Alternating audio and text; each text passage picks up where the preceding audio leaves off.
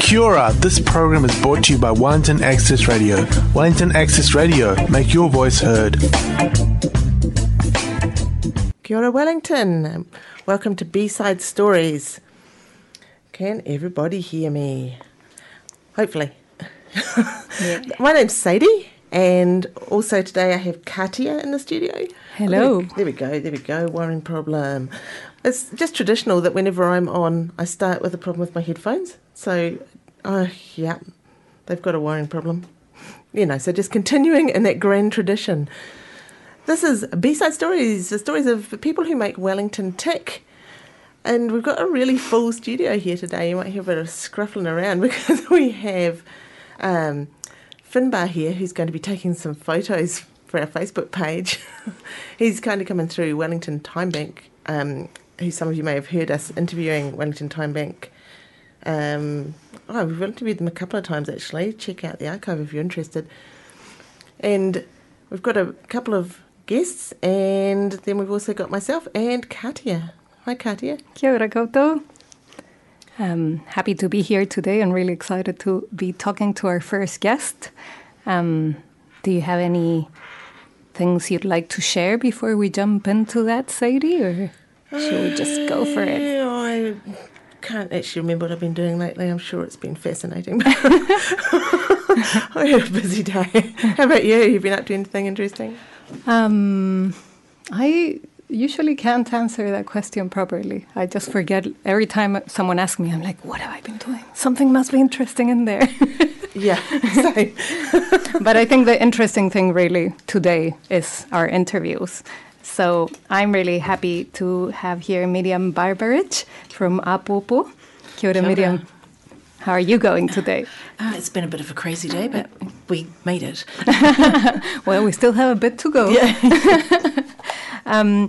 Miriam is here I invited here today mainly to talk to us about Apopo, which is Wellington's first Indigenous creative tech program, hub and co-working space. Is that right? Yes, it is. And Miriam is also a co-founder of IDIA, which is a cultural creative consultancy, which designs through an Indigenous lens. Yes, indeed. Yeah. So all really exciting things. I personally know Apopo because my Te Reo Maori classes are held there. So I've been really enjoying that space during the last few months while it's been there. For sure. And I thought it would be really interesting to hear more about it. Can you tell us, maybe before we go into Apopo, maybe tell us a bit about yourself and how you became connected to that? And For sure. Ngā mihi kia koutou.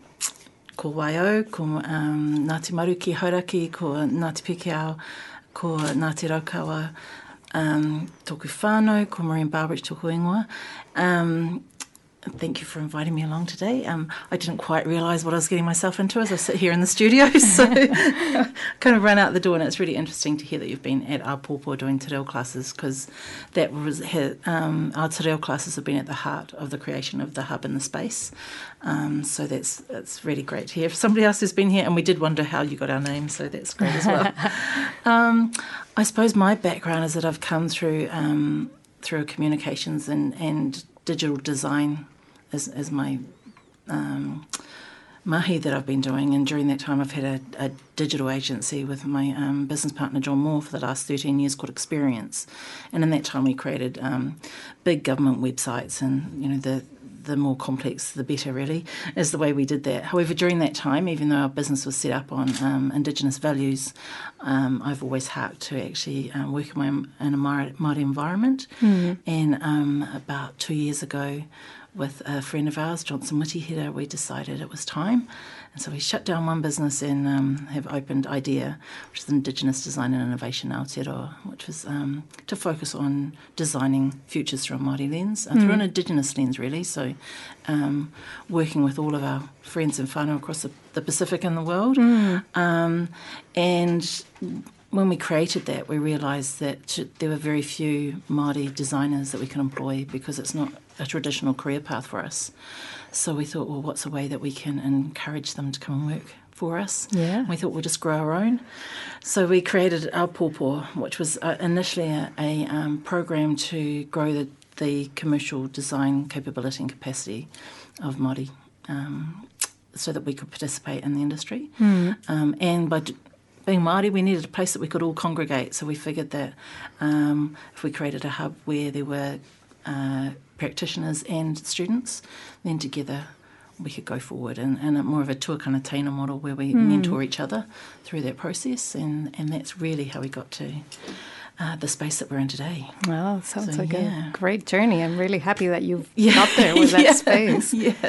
And it took us a while to find the space. Katia, you've been in the space. It's on the 6th floor of 234 Wakefield Street.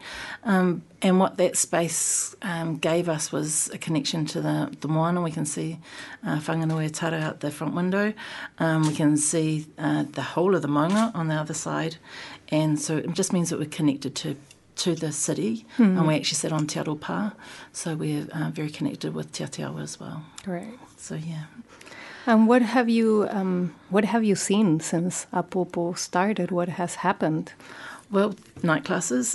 We actually created the space with Saran Kahukura, who runs Te Atarangi ki Pōniki, and we created the space around a wharehui so that we could have night classes in Wainanga within the environment. So we now have 3 night classes a week, so 90 students a week come through Apopo, and through that process, I suppose, we've met lots of people, and that's meant that we've kind of spawned these relationships, which is a big part of the kaupapa, about creating relationships for everyone.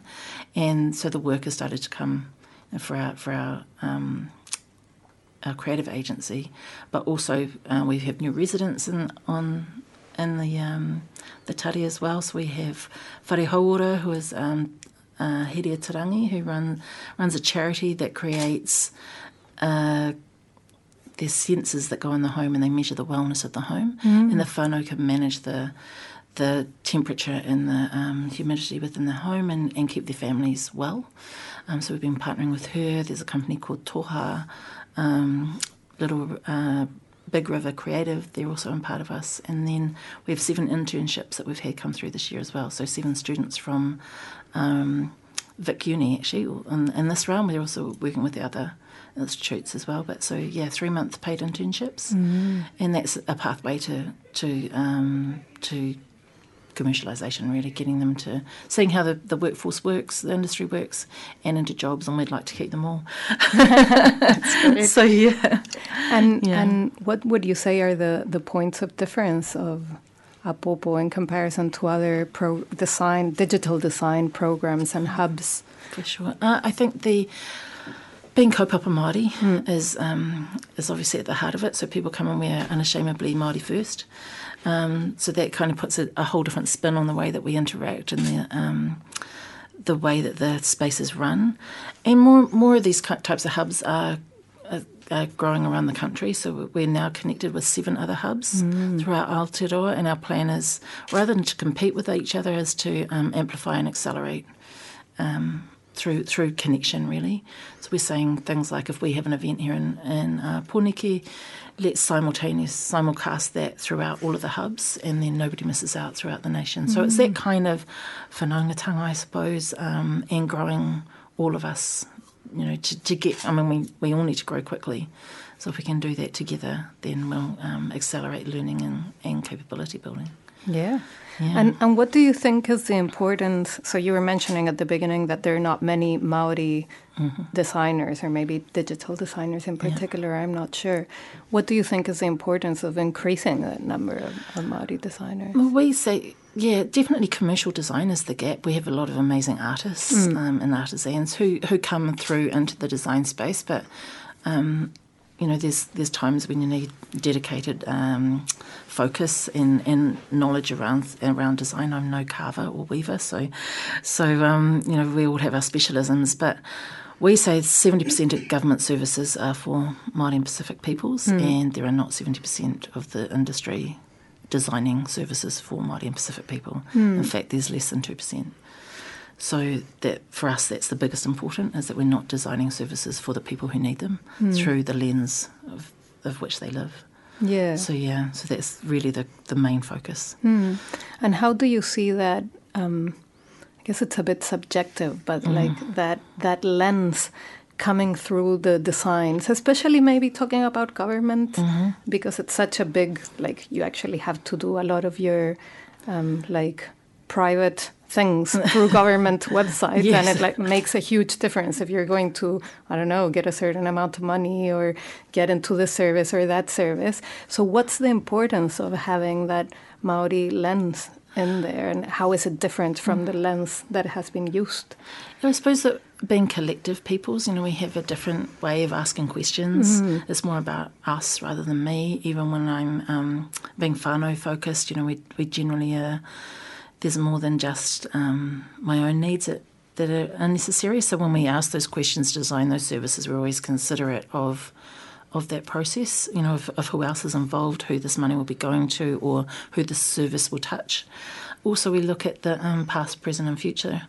We look back to come forward, and consider the hurt that has been experienced for some people, and the way that certain questions will trigger, whether they participate or not. And we, at the moment, kind of using the census as a classic example of where Māori basically barely participated. Why is that? How can we redesign the census so that we want to be involved, and how can we do it so that in the future our services, the census forms a lot of the way that the government shapes designing the services for the citizens of Aotearoa. So, what does that look like in the future if you had more Māori voices within the census construct and data? Yeah. Absolutely. And does it relate also to kind of a kaupapa Māori approach of Māori designing for Māori? For Māori, yeah. And we were talking about that this morning actually with, we have a kaupapa Māori design methodology that we've put in alongside our mainstream design processes, because they're all methodologies that are used to, we get the benefit of being able to use the best of everything. However, when we're working with Māori organisations, the kinds of questions that we need to ask, we don't need to ask because they already know. It's just kind of, they are Māori, so designing for Māori is much easier. Yeah. So it's just getting that balance as well as just getting our kids to understand when they're designing, which lens to use, how to engage those softer skills as well. Yeah. And is it also like thinking about digital design in particular, and how it's like continuous explosive growth of services and things that are available through those channels? Let me think about how to phrase this question. For example, you have a kaupapa Māori design methodology. Is that something that you'd expect to be also available and used by non-Māori designers when designing in this context, or not necessarily? Like, how does that work? Yeah, and that's an interesting question, because many people do ask us if we'll come into a Māori design training course with their designers. And we said our preference would be to partner. Yeah, to partner and work together so that the outcome is a shared outcome, so that we can bring our interns along and they get to learn how to design and perhaps be the future designers on those teams, rather than just teaching others without the culture to pretend that they understand it. you know, because even though you have the tools, if you don't have the perspective, it's a little harder to actually design with integrity. Yeah, and that is something that I guess has happened a lot in Aotearoa, that those Māori tools that have been kindly shared has sometimes been used without that context and without that participation, perhaps. For sure, yeah. Or that you go to a meeting and non-Māori for Māori are then being trained, being taken through a Māori process by. It's a very strange situation to be in. Yeah, it's very complex. Eh? Yes, yeah.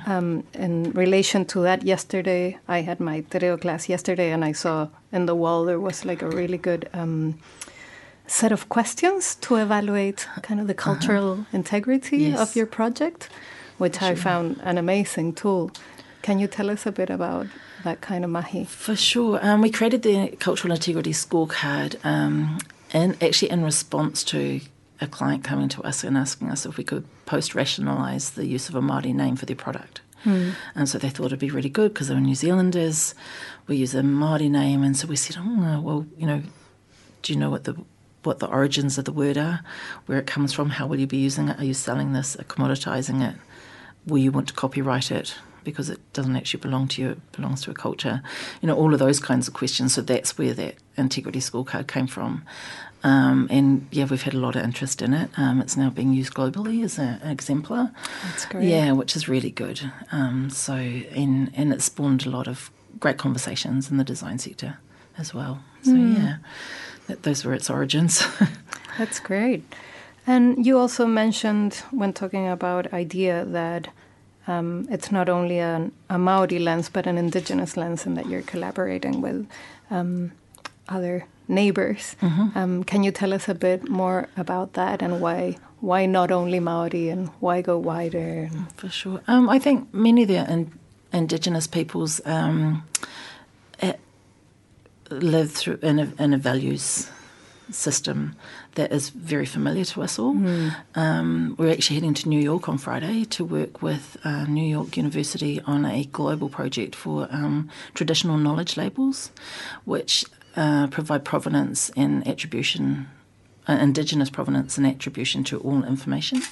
And the reason that we're involved in is because we, as Indigenous peoples, we can understand and empathise with other Indigenous peoples. So even if we've got frameworks that we can share with others, that's a great space. I think the other thing is that Aotearoa is the only country in the world with a treaty.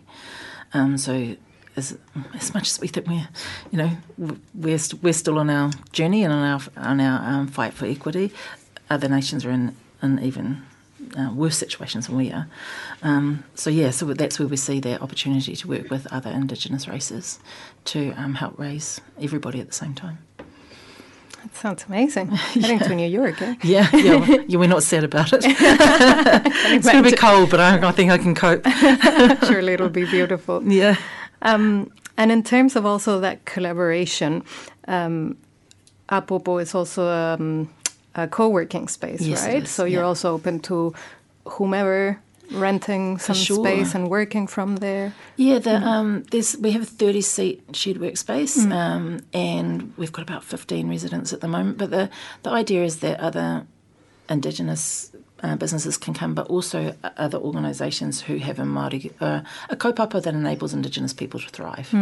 So it isn't exclusive, but we do ask that the kaupapa is relevant, and having so many of us all in one place, the businesses would learn a lot very quickly about how on point, really, I suppose, or how relevant their service offering is to Indigenous peoples, or that they're using culture in the right way. So And have you seen any kind of unexpected things come out from this wahi, this shared space? Yeah, I think that we recently did a program of work with a wānanga with Tawa College, and because they're Māori students in technology, their cohort came up, and the biggest change there was that the kids just immediately felt at home. As much as people, when we first set up the hub, people were going, well, why do you need it? There's other spaces, but having something that's kaupapa Māori that's looks and feels like us, but is in a very professional. It's quite a professional. It's like another office space, but set up around tikanga. The kids really connected with it and said that's the kind of place they would like to work in the future. So people kind of seem to feel this wairua when they come in, and as much as we'd hoped that would happen, it happened. So we're pretty happy about that. Great. Yeah. And any unexpected collaborations that have come up from it? New York has been quite unexpected. We didn't think we'd be heading there quite yet. I think the collaborations, we have come from a commercial business lens, so we're used to competing, but I think this space is giving us the opportunity to collaborate and amplify each other rather than them being really grabby around our work. And what it's actually seeing is people coming in and saying, how can we work together? So I think there's been a really positive out of it. That's awesome. I really hope it ripples on to many other commercial areas in Wellington. Thanks so much. Thank you. Thank you so much for sharing all of this with us today, Miriam, and all the best for your trip to New York. Thank you. Thank you, Miriam.